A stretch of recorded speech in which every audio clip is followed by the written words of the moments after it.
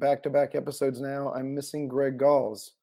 Mark, I don't even really know what to do, how to make jokes, so I hope you're prepared for me to try to bounce some humor attempts off you, because I don't have Greg to be here to remind me everything I'm saying is wrong, and that I'm just this young kid trying to figure out things. So feel free to play Greg's role in giving me a hard time this evening. Well, I'm going to miss him too because he's always telling me I'm an old man who's forgotten everything as he corrects me. So this might actually be a relaxing evening, Justin. Yeah, we can just kind of talk and have a conversation. Yeah. Greg and I cannot resist the urge to give one another a hard time, which makes the whole thing appropriately lighthearted given the topic sometimes. So it keeps it live and interesting. So as you can see, our Dean, Mark Welsh, is with us this evening. Mark, thank you so much for taking the time and coming back and hanging out with me on the podcast. No, thanks for the chance, Justin. It's always great to see you, and being part of the podcast is just a privilege. Thanks for having me. Thanks. And thanks for all your support, for allowing us to have this platform and coming on and just having a chat with us about things going on at the Bush School and things going on in public service. I know you're busy, and I really appreciate you being here. No, this is a real thrill. And by the way, thanks for knowing how to do a podcast, because if you left that up to me, we'd have a problem. Yeah, well, us younger generation, I guess, have to bring some things to the table as we're learning some other things at the same time. It may have more to do with IQ than age, but either way, I'm grateful. I'm not going in that direction. I'm not touching that. So what I thought we would do this evening, if it's okay with you, Mark, is last time we chatted, I believe was late January, early February of this year. We were in a previous academic year, and we actually, believe it or not, sat at a table across from one another and were able to have a drink afterwards. I mean, we were sitting in the same building together, not wearing masks, not worried about masks. There were some hints, I think, at that point that, it might be coming our direction. But what a lifetime it's felt like since we've had you on the podcast last. So what I'd like to do is maybe talk a little bit about some of the big picture things at the Bush School that you see in your spot as our leader, as our dean, that since we spoke almost getting close to a year ago now, 10 months ago, I think, just some updates of interesting things going on in the Bush School, some cool growth things we have going on. Want to make sure we talk about the campus and talk about other kind of interesting things we have going on. And then I want to get to some challenges or new types of challenges in our environment, because it is true that we're living in a current pandemic world and in the midst of COVID. So we've all had to adjust a little bit and kind of muddle our way through that the best we could. So I want to talk a little bit about that as well. But with that set up, feel free to kind of start with any things you would like to let the Bush School and Corked audience know that are interesting that we have going on at the Bush School these days. Sure. I won't dwell on the first two, but they're bad things. Obviously, COVID-19 hit. Maybe, I'm just thinking as you were describing the last time I was on the show, maybe that was the super spreader that started everything in Texas. Yeah, it was us. Yeah. Anyway, but obviously that's kind of wrecked all of our lives in every possible way, and has been completely tragic for so many people and their families and their friends. So that continues to upset the apple cart in a major way as we deal with this pandemic across the country and here at A&M at the Bush School. And I think what we're going to, the other second thing that was really not good for the Bush School since I saw you last was we lost two phenomenal friends, colleagues, professors in Dave McIntyre and Kent Portney, who died suddenly right at the end of the semester in the spring. And I think everybody's still reeling a little bit from that and kind of getting their legs back under them. And we miss them. And I think every chance we get, we should remember them because they were great humans and great educators. I think what's happened with our adjustments to COVID, moving everything online, moving all events online, classes online, professors teaching in new and different ways for many of them, and making that adjustment has made us better as a college. I think it's made us stronger as a faculty. I know it's made the staff stronger and a little more flexible and resilient in the way they've helped the faculty adjust so that we can ensure the students get the best possible learning experience they can out of their time at the Bush School. I think all of us feel very badly for our students who've had to adjust to this. They've been incredibly patient. They've worked incredibly hard. Our second year students at least have a year behind them of feeling what the Bush School really is, and the experience you can have here, and they're trying to relate it to our first years who really haven't had any of that. All the Yeah. things we usually do to bring them together and let them get to know each other and build that cohort feeling, and to get to know us better. All those things are really hard to do if you can't go face to face. And Hmm. so I'm really feel badly for the first year students in particular, and the second year students that we're not going to be able to send them out of here the way we'd like to with celebrations and victory marches and all those things. So hopefully this stuff will clear up and we can get back to the Bush School being what the Bush School should be as a resident graduate school. But in the near term, we're going to see more of the same next semester. We're going to do about half our classes face to face, but we'll be teaching the rest of them via Zoom. We'll do events remotely for the most part. Maybe at the end of the spring semester, we can fit a few face-to-face events in. We're going to plan for graduation ceremonies face-to-face. We'll see if the pandemic allows that. We'll have virtual backup. So a lot more of the same kind of common sense mitigation measures that we're asking everybody to stick with because they're kind of working for us. And we need to keep being smart about this, even though maybe there's a light at the end of the tunnel with this vaccine development. But as you Yeah. get closer to the end of the tunnel, it's not the time to get stupid. And so let's just keep doing the smart things. But I think we're in this for at least one more semester, and we just need to keep grinding our way through it and taking care of each other. That's the big thing. Yeah. Um, Well, just if I could jump in on that, I just yeah, wanted to add please. that I've noticed just some of the trends, just to highlight them as well, that it has really been a tough adjustment for the first year students and the second year students, and the ones that graduated last year back in the Yeah, spring. And I agree that they have responded admirably, as have the faculty and staff. It's been amazing how disruptive it has been, not only just to the learning environment. A lot of people had a lot of experience in changing the modality, but changing the experience in the classroom when you weren't changing the modality, with people having to wear masks and be distant. And yeah, for those people who didn't have the kind of experience in teaching online, this has been really disruptive. And so we've noticed that just as in preparation. But I've noticed this semester too, it's been really, I mean, it's surprising. It's been really hard on our students in ways that I haven't seen before. I noticed more challenges with family challenges, with mental health challenges, with just working their way through the semester. And it's been really nice to see the students being mature enough to voice those, and a lot of the faculty really leaning in and encouraging them to let them know when they're struggling with things, and let them know if there's ways we can give them additional emotional support or other types of support.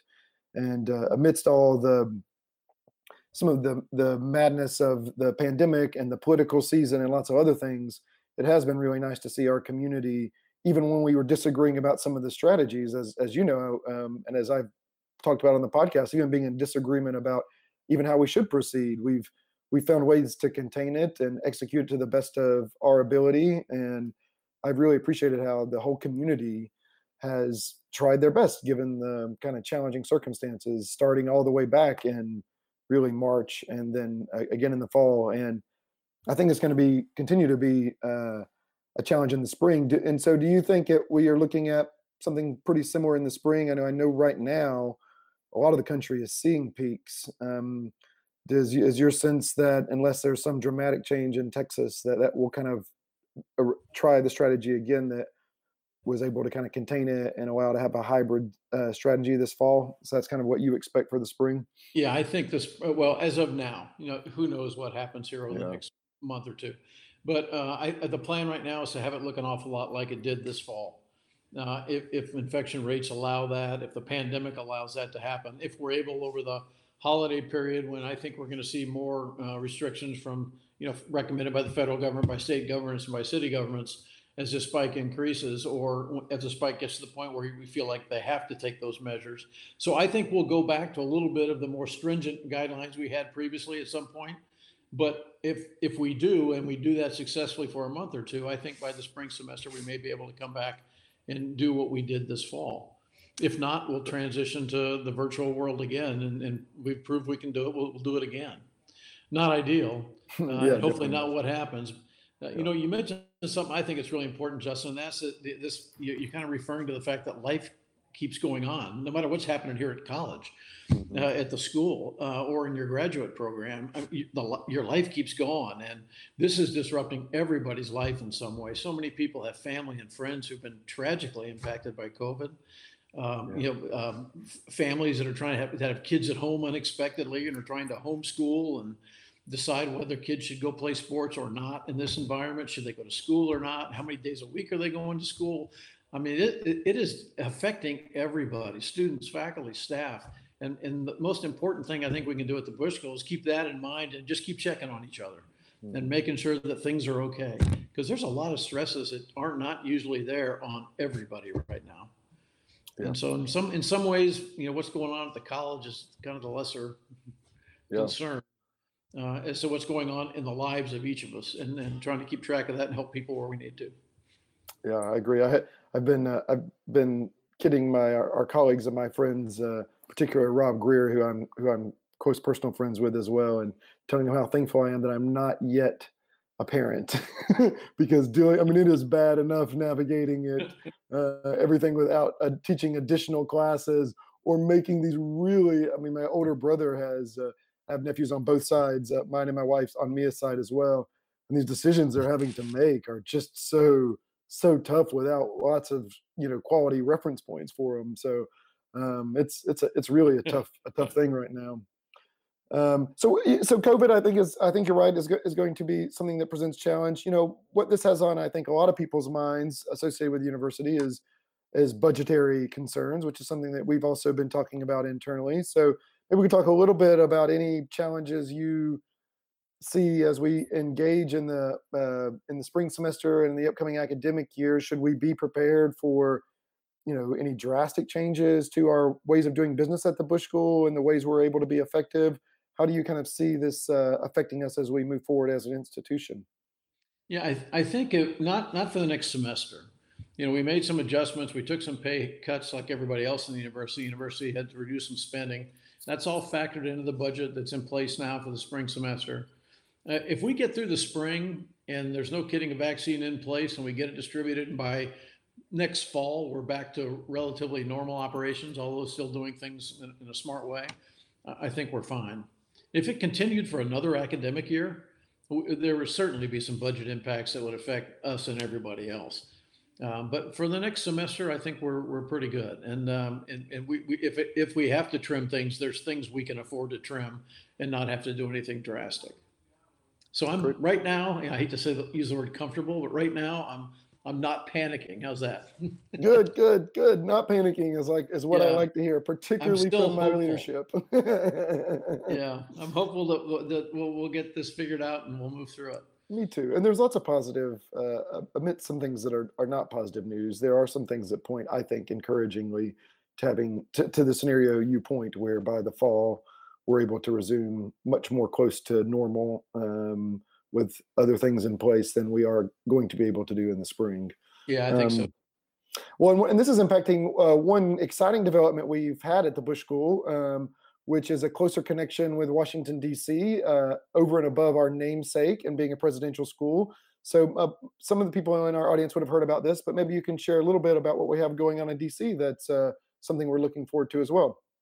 Sure. We actually opened up a new teaching site on August 1st in DC for A&M, kind of featuring the Bush School.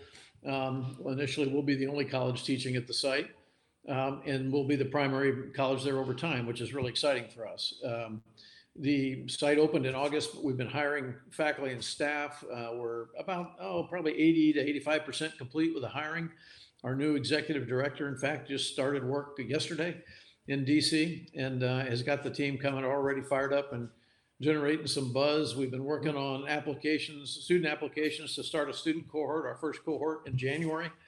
And we're not looking for hundreds of students yet. We're just looking for a group of students. Mhm. And as Greg Goss says routinely, the first semester is as much about advertising as it is about education.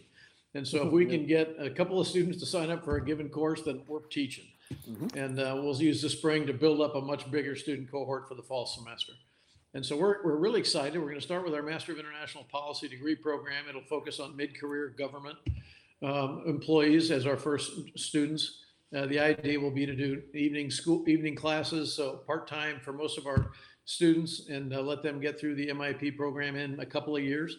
And then in the near term, we're working on a new 2-year resident degree program in national security and intelligence. That would be the next degree we offer.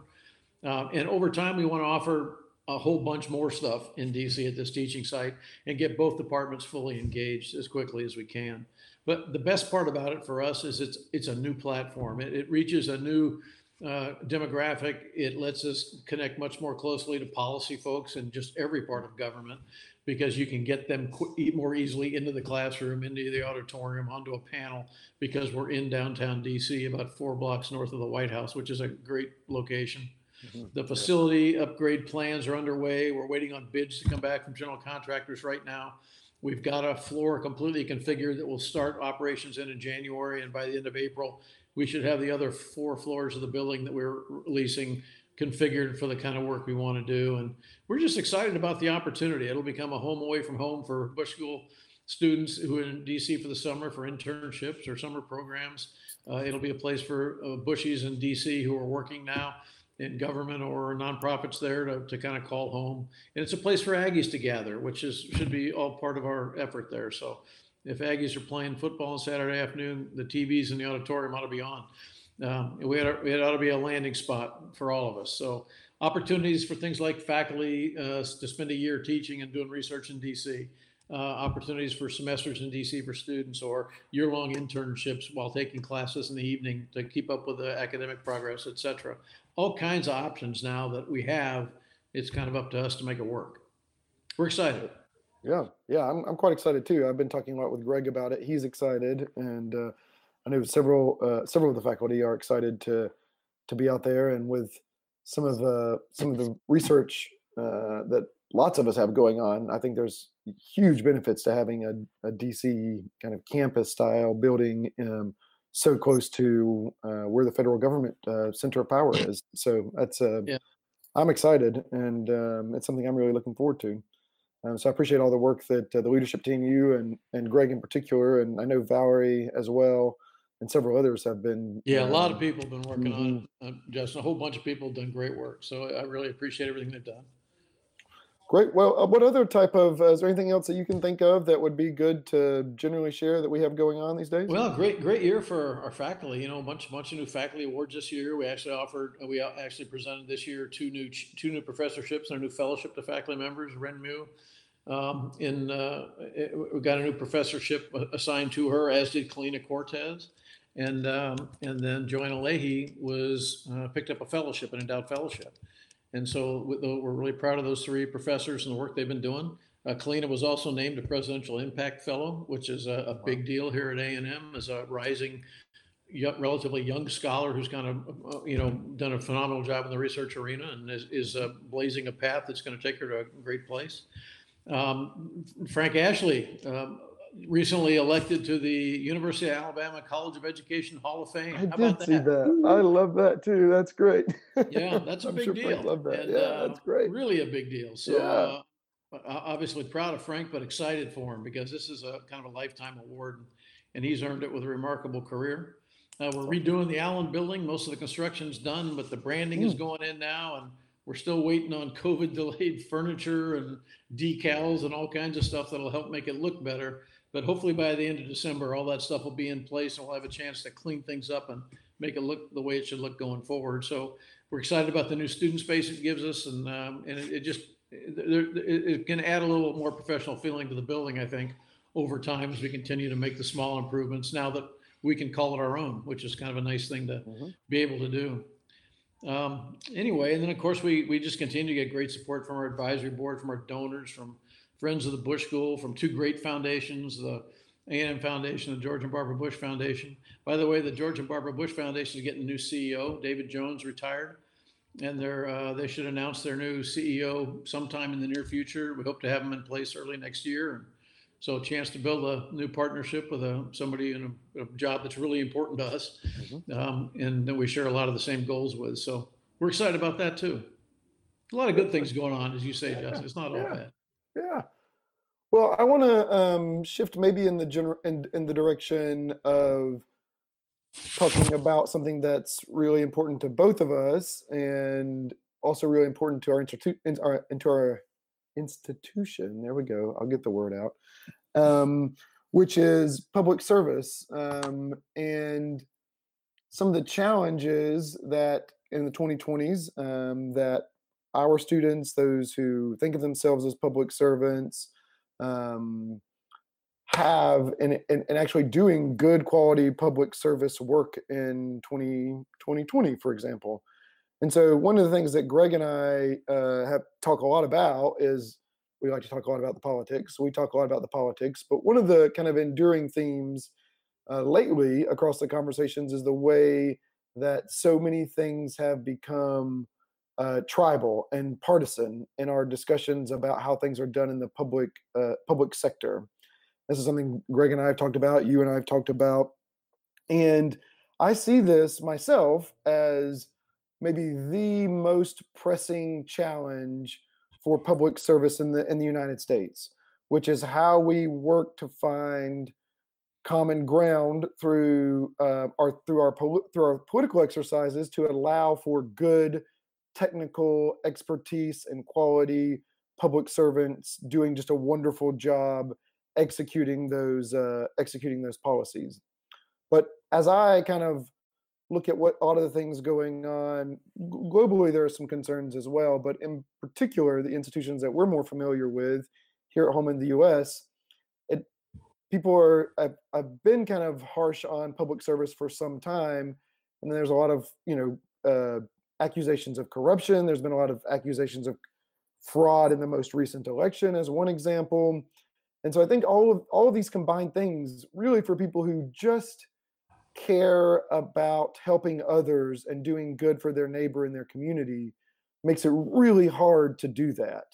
And so I think there's a lot of different aspects of this that I would be interested in what your thoughts are on how this makes it difficult for us to educate people, difficult for our students to go do work, and some of the pressure that our current political system puts on some of our public servants that we've watched play out within our institutions towards experts and career civil servants over the last years since you and I would have chatted in this forum. So I'm really worried about this, from how it's hard on us to do our jobs and the careers that our students are trying to step into to have some effective change. So I'm just wondering what your thoughts about some of this is, how you approach it, how you see some of these challenges. Maybe I'm off base in your mind, or kind of strategies you see for improving our public spirited mindedness here at home in Texas and in the US, because it feels very fractured right now. Yeah. Justin, like you, I think I see the challenges really in two ways. The first set of challenges are in getting people to go into public service. There's you have to ask, why would I want to do this? And the second set of challenges are, once you're in it, or once you're trying to lead in public service, how do you lead in this environment? What are the things that will make you successful? And what are the things that are making it really harder than it needs to be? And so let me start with the first one. I think if you're looking for the reward of public service these days, you're kind of hesitant. Could you step back and go, okay, let's see. I'm going to be criticized by everybody, it seems like. People actually are going to hate me, or at least they're going to say they do on social media. Social media will target me if I do anything. Doesn't matter which end of the extreme, or whether you're in the middle of making a decision, somebody's going to target you on social media, maybe even in the mainstream media. And you're getting paid all that money to do this. Yeah, all the big dogs. Yeah. Why do I want to do this? That's one problem I see. The second thing is that there's not as many obvious role models today as there have been in the past. You look up and you're expecting to see this person as a role model for public service, and that person isn't always the role model anymore. There's some bad behavior across the spectrum of the political, enterprise. And when you look at that, you go, do I really want to be part of that? Do I want to be attacking someone in the media, or being attacked in the media? Do I want to be someone who's accused of this or that or the other thing, which is what seems to be happening? Now, there are great role models there. Don't get me wrong. They're there. They're just not as easily found and easily seen, because they're not the ones getting the attention. And then finally, I think there is this uncertainty right now about hiring. Who's going to hire? What kind of jobs are they going to fill? When are they going to fill them? What's the direction of both domestic and international policy as administrations change over and the politics get farther and farther apart and more divisive?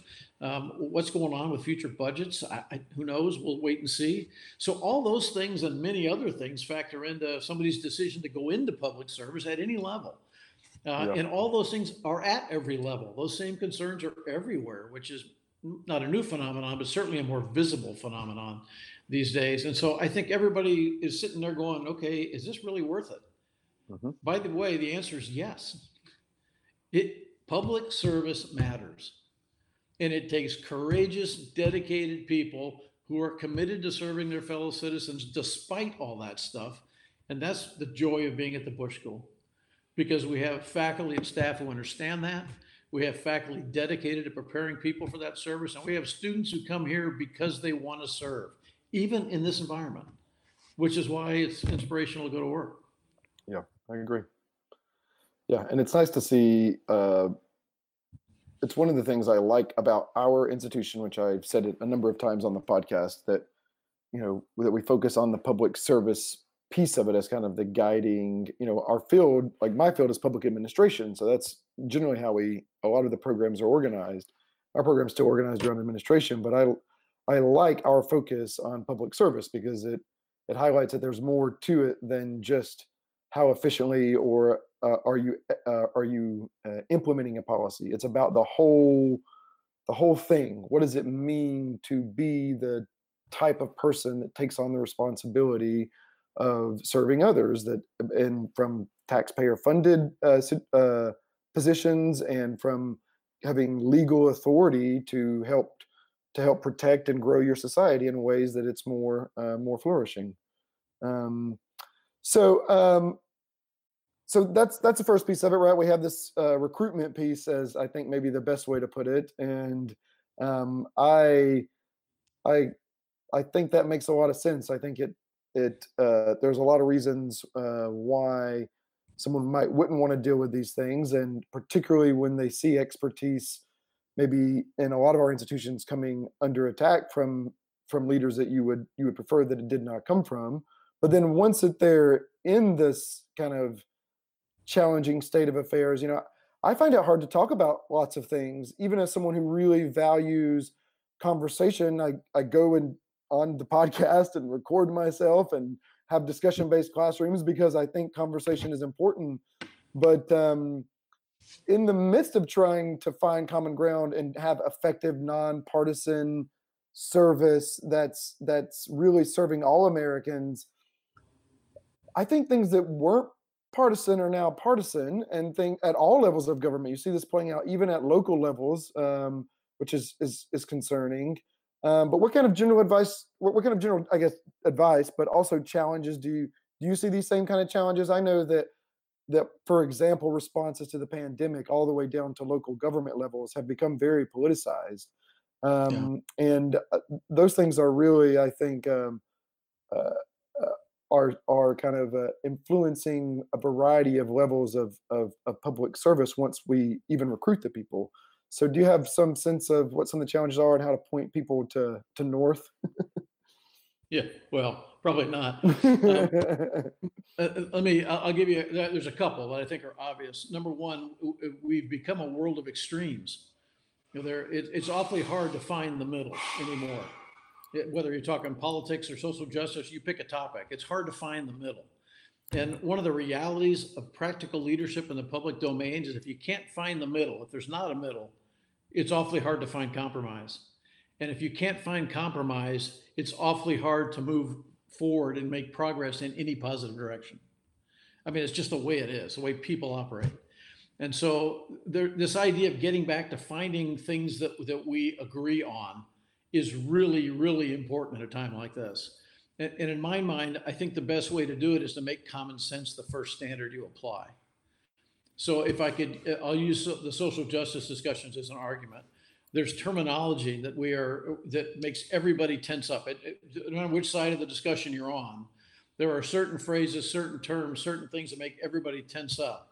But if I just said, for example, do you agree that every Aggie, every student at the Bush School, every member of the faculty, every member of the staff deserves to be treated with respect. They deserve to have an opportunity for growth, for advancement, for promotion, for education. Their family deserves that same opportunity. They should not have to deal with restrictions that keep them from experiencing that in their life. I think, okay, not all of us, but 99 point some percent of us would agree with that. So let's start with that. And then let's figure out where we're not allowing that, and then let's fix it. Let's go after it one item at a time. We're starting with the division, and we're focused on the division, and as a result, we're not moving forward. We, the nation, aren't moving forward. We're still arguing about everything. And I just think we've forgotten the things that bring us together, the things that make us all proud. I'm a big believer that other than maybe family, pride is the strongest connective tissue there is. And leadership in unstable times requires the leader to provide stability, to create stability in the instability that's going on around us. And right now, we're not seeing that. Nobody's creating stability. In fact, everybody, whether it's politicians, the media, whoever, everybody is adding to the kind of the chaos and the confusion and the lack of understanding. And we're not going to move forward until that stops. Yeah. That's my biggest frustration. And for leaders in government and public service at every level, it's got to be driving them crazy. It frustrates us at the college level. Imagine what's going on in the city, the state, the federal government. Yeah. And these are good people trying to do the right thing for the most part. Mm-hmm. Yeah, I agree. And it's you highlighted a couple things there that Greg and I have talked about, and that overlap with some of the policy questions that I'm interested in, and you hit some of them, I think, right on nail on the head, which is, we've all become so addicted to our social media as our major form of communication. And it's helpful for some types of communication. Like, it's good to share pictures of you and your kids or you and your friends, or, it's effective at doing some of those things. But its actual revenue model is outrage, which has been kind of really clearly documented. And so every topic that becomes the forum for it becomes about outrage and tribalism, because that's what causes you to click on things. Yeah. And so our whole national dialogue in some important ways has been hijacked and captured by this medium, where how it reinforces its revenue or its profit is by putting people in 0-1 camps. It's by saying, yep, you're in this group, and so we are going to hype up all your feelings about that group, so you buy things, or so you go be upset about things. There's really clearly well-documented evidence both of kind of how corporations do this, but political actors that have ulterior motives. It played out actually in Myanmar in a way that led to genocide, because they were able to kind of manipulate the information of people so that they were so worked up that they went to the streets killing people. And I think this is a lot of what of our problem we're having in America with our dialogue, is the way in which we consume our information has been so kind of perverted by these influences that it makes it really hard. And what I've noticed is the big thing, that one of the classic works in public administration is by Francis Fukuyama, talking about the importance of trust, and trust in each other, and trust in our culture. And what it's really been, at a time when we already had not great trust in our institutions from a couple of hits they had taken, it's really kind of demolished our trust in each other and in our decision-making institutions in ways that I think are very concerning. And without kind of my own view is, without real regulatory reform on how our information is delivered to us, we're in a real scary spot, because it rewards bad behavior. It rewards that political and other actors who seek outrage, which is just really harmful. Yeah, it's become blood sport. And it should be offensive to all of us that we're that predictable, that Russia, China, Iran, and others use this against us in a very practical way, because they know how we'll respond if they can create some version of truth that will inflame people's passions. Yeah. I have no idea when I look at online reporting these days what's true and what's not. I have no clue. Yeah. Yeah. And it's not just because of foreign actors, it's because of internal actors and the way people slant their reporting and the opinion that passes for news, et cetera, et cetera, et cetera. I don't know what's true. It's just like flipping your TV channel from one to the other, and you get the same facts with a completely different conclusion. That none of that's good for us. Yeah, it's not good for us, and it's not good for our critical thinking skills. On top of trying to find common ground, so I think Yeah, that it's really not good if we react to it. yeah, And to me, that's something we do control.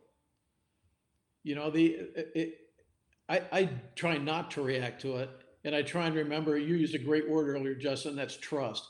I trust in the American people. I trust in you. I trust in the students of the Bush School and the faculty and staff of the Bush School.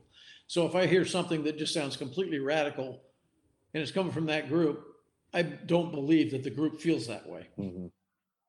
There may be one person who does, but the group does not feel that way, and it shouldn't drive actions we take. Yeah, yeah. This is what you and I have discussed. This is where I'm glad you're optimistic, because the degree to which the information has been weaponized.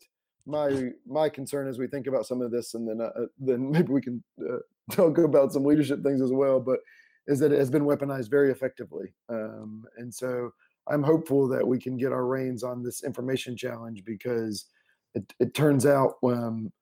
These algorithms predict us very well, and if you optimize on making me upset, it's why I don't interact on Facebook really anymore, as we've discussed, and I've talked about on the podcast because I found myself being a victim to it, even thinking like I should be in better control of myself, and I was like, oh, this is another level of influencing my behavior, and I study this for a living, and I'm very careful with my words and and have reasonably high emotional intelligence, and so it's a pretty dangerous space these days, and it's so many people are going there for their information that it's very challenging. Yeah. So I'm going to talk a little bit about leadership because it's one of our focuses at the Bush School. It's very important to our namesake, George H.W. Bush. And as you mentioned, and as we've talked about, we lack maybe some role models that we would like to have in these spaces today for a variety of reasons. And I've argued on the podcast and other places that maybe some opposites of role models, some cases of ways that we would really hope our leaders would not behave that results in ongoing consequences for all of us in the American public. But I wonder how you think about public leadership just more generally and the challenges, not necessarily specifically to politicization like we've been talking about. I think we could continue to go on about that or partisanship, but I think people also we've had such bad leadership that I don't know that people even know what to see in good leadership anymore. And so if you were making a case for what good leadership should look like, running anything from the public sector, that being a government, or how you view your position in our being our leader at the Bush School, what types of traits do you think would highlight a good role model or a good example of good leadership amidst all of these challenges going on? Yeah, Justin, I think, first of all, I think everybody is modeling something as a leader, either good behavior or bad behavior. And I think we can all learn from watching both. Mhm. Yeah. Even people who we might individually consider to be not exhibiting good leadership, there's some things they do that are good. Mhm. And then there's some other things that we don't think are good at all, and we should learn from that and take the good and throw it into our toolkit and make sure we don't put the bad in there. Yeah. The second thing I think is that everyone should try and lead using their own style, their own personality. They should do the job their way. So the fact that somebody is doing it differently than someone did it before shouldn't be a factor in our assessment of them. That's not there. There is a certain picture of how somebody should lead in certain types of organizations. I reject the picture personally. Justin Bullock would not lead the United States Congress the same way Mark Welsh would, and he shouldn't. He should use his strengths, his communication style, his ability to think and create options. And I would use the strengths I have and adjust for the shortfalls I have. So everybody should be a little bit different in the role. So I think we ought to keep our eyes open and recognize that there are some good leaders who just don't look like us and they don't do things the way we do. And everybody's got something we can take away, whether it's good or bad. Usually it's a little of both. I think the thing we're missing the most is the idea that calm, when I believe that when the temperature goes up in the environment, that the leaders should calm down, not heat That's a up. really foreign concept. I'm really not sure what to do. And I'm a big believer in that. And I think if the higher the stakes are, in terms of real physical danger, I think you'll find that that's the model that most organizations have. Mhm. So if you have a very tense situation, everybody tends to get riled up, bad things are going to happen. If you have a very tense situation, the people leading the response are calmed down and start to let the world slow down around them before they jump into things, I think you find that the handling of the situation is better. You see that in combat, you probably see it in policing, you probably see it in politics. And so this idea of calm consistency in terms of message and approach is kind of being devalued these days because it's better to be loud, aggressive, grab the attention, say whatever you want to make people, you read your whatever account you're broadcasting on, Twitter, Facebook, you pick one, or you grab a microphone and just start slamming everybody around you because that makes you more popular with some group. I think that's what's driven the politics apart. The edges of every party are farther apart than they've ever been before. And so for somebody to be competitive in elected office, you can't stay in the middle anymore. You've got to lean a little farther left or right than you would have before. And as a result, that middle where the compromise is just getting really, really hard to find.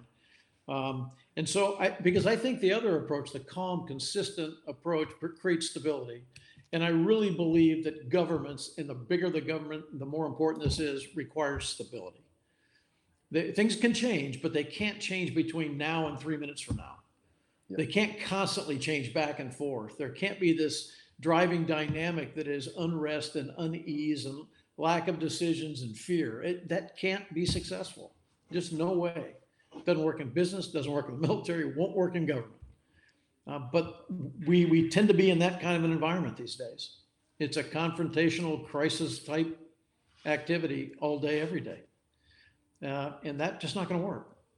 We can hope it will, but it will not. Humans aren't that way. They don't respond well.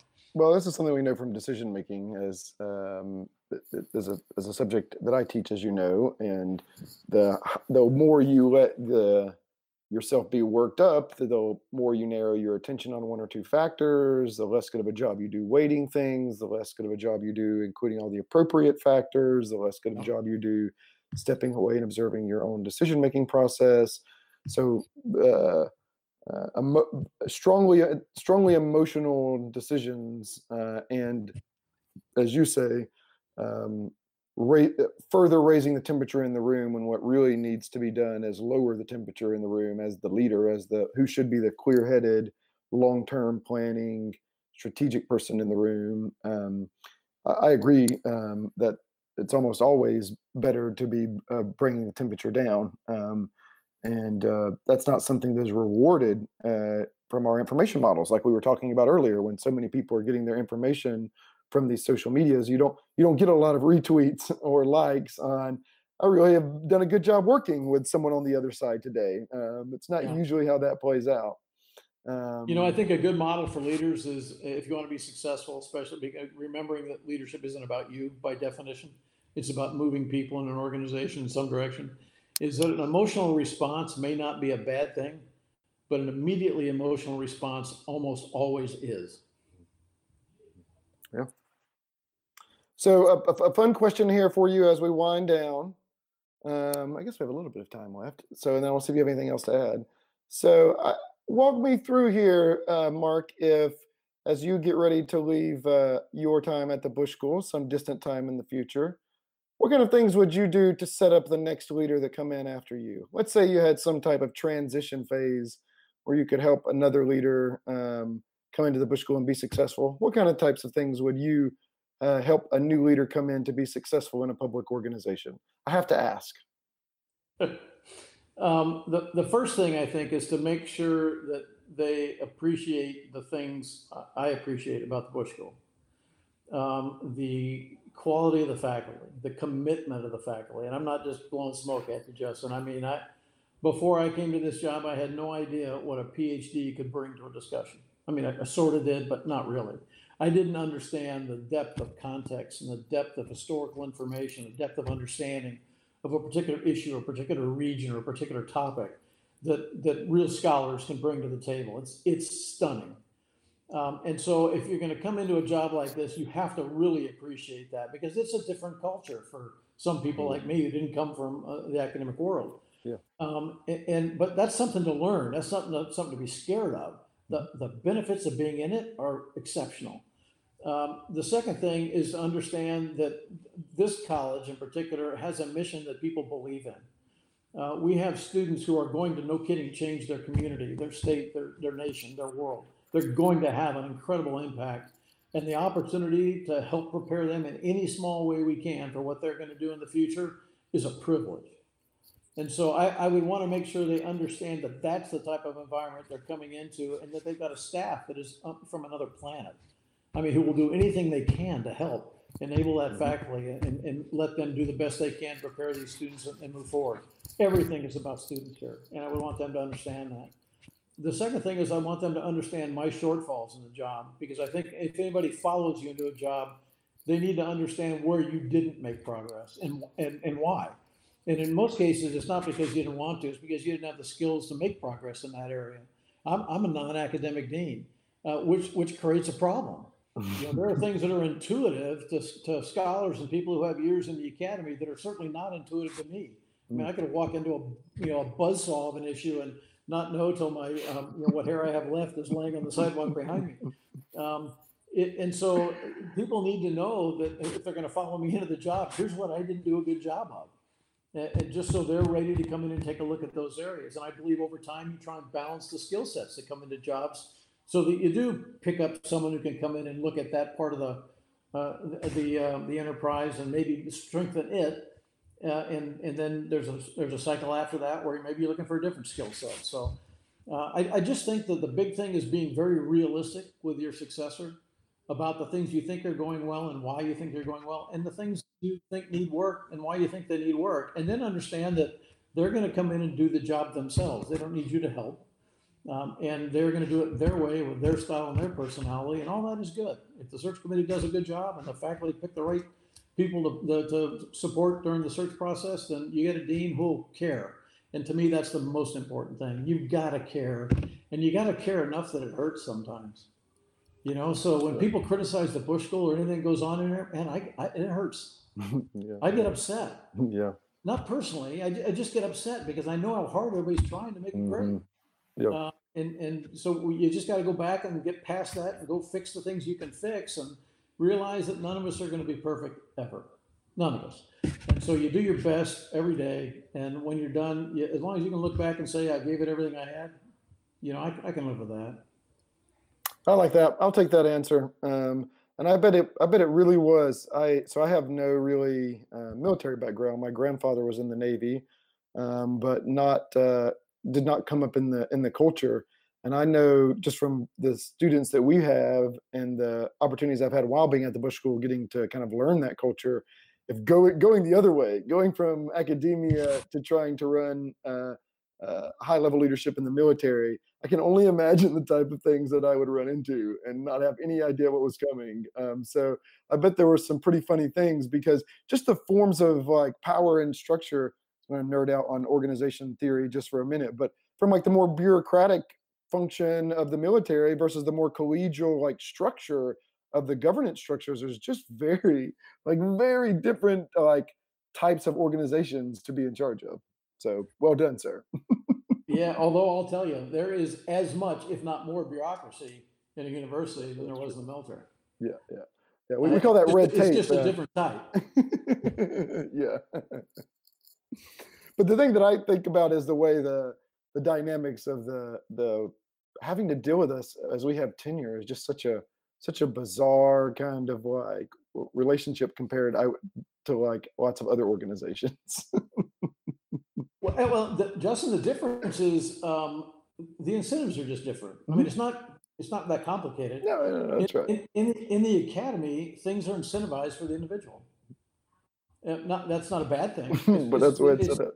your success is based on your research, your performance. You know, your CV is what gives you eventually opportunity, promotions, pay, street cred with your peers. I mean, all of it is based on individual performance. It doesn't mean you don't understand the team or want to contribute to it, but it's all based on your individual Yeah. performance. In the military, it's all about the team, Yep. It's a complete opposite. Yep. completely about the team, and so Yep. the incentives are different, Yep. and, That's and exactly right. incentives drive culture. There's no question about that.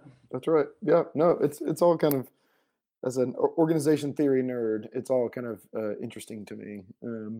Is there anything? So we have just a couple minutes left before it's top of the hour. I know I got to ask you lots of questions and direct the conversation as the host. Do you have anything you'd like to ask me, or any final thoughts you'd like to leave with the audience? I'll give you an opportunity to put the spotlight on me, or say anything you would like to that you haven't had an opportunity to say. No, tell me what you think is the thing you get the most out of the podcast. What's been the biggest joy to you? What's the biggest benefit you see from all the work you put in on the podcast? Because you have fun doing this, so does Greg, but this is a lot of work for you to keep this organized and moving forward. What are you getting out of it, Justin? So I get a couple of things out of it. So as I said earlier, and my wife would be reminding me if she was listening in. I like to talk, and I like to share my thoughts, and I really really enjoy what I think of as like conversation centered around the things that I enjoy. So if I'm being honest, the thing that I probably do get the most intrinsic benefit out of is just getting to sit and chat with you for not you specifically, but my guests, and with Greg, and just have that structured time, because everything is so, like, my normal day, as I'm sure yours is, I'm pulled in 72 different directions. I answer 100 and something emails. It's just like madness all day. I don't get to, or we're talking about a specific thing with a research project, which I enjoy, but that's not the same as kind of open-ended conversation about things we're interested in. So for me, I really, really enjoy that. And it's my way too of, I think I'm good at having these kind of conversations to some degree. And so it's my way of trying to model back, not that we always get it right, but it's my way to try to model back to the audience and to our students that, like, you and I would disagree on lots of things, and yet we can still kind of find some common ground. We can still not only find some common ground, but be devoting our lives to this common purpose of improving public service and helping helping spread the improvement of governance and those types of things. So I like modeling that. And the third one, I guess, is it gives me a way to keep up with what everybody's doing, and so I get to hear about what John Schuessler's doing, or what whoever, what Lori's been up to, what different folks that we have on the podcast have been up to, and that's a lot of fun for me. And it's a way to kind of, like, show the students and former students, um, like, the Bush School isn't afraid to have these kind of conversations. So, like, while I get to go around and say I think these are important, you don't censor what I say. The marketing folks don't censor what we say on the podcast. It's a place where we can kind of honestly come to disagree, and there's just not that we always, again, perfectly execute that, but it's really fun to come together and just discuss the ideas and know that we can disagree and have a conversation that we learn from one another, because that's the whole point. I'm not a salesman. I want to learn, and I want to get closer to truth, and I want to improve our dialogue and improve our country's dialogue, and so on. So those are the things I get out of it. Most of them are selfish, if I'm being honest. Yeah, actually, I see it as very unselfish. I see it, to me, as this is about the team. While it benefits you because you learn, and I think it helps you personally with people recognizing you and seeing your skills and your talent and your ability to express ideas, Justin, it also helps the team because everybody learns who listens to the podcast. Everybody's exposed to what other people are doing. Everybody starts to think and understand more about what the team is doing. And from where I sit, the team is what matters most, even here. Yeah. It wasn't just in the military. It's about the Bush School and the whole team doing well. With the ultimate goal of our graduates going out there and changing the world so the country does well. And this podcast helps that in a big way. So my thanks to you for the effort to make this happen and for all the work you do to put it on every week. I think you and Greg are fantastic in it. Thanks, Mark. I really appreciate that. We have a lot of fun. I appreciate your trust. Speaking of trust, and trusting Greg and I to be out there and thinking about different things out loud with folks and having other folks from the Bush School participate with it. And I appreciate your time and coming back and chatting with us. And so everyone knows we only have one more recording, which will give us 10 episodes this semester, which will be on December 1st, which is in 2 Tuesdays after our little bit of Thanksgiving break next week. I think the day, no, it's spring break that we shifted to a day, which is really actually pretty smart. We need to keep the students from being too much partying right then. But we'll be back on December 1 and we'll wind down and be back in January. And thanks again, Mark. Thanks for everything. Thanks for having me, Justin. Take care.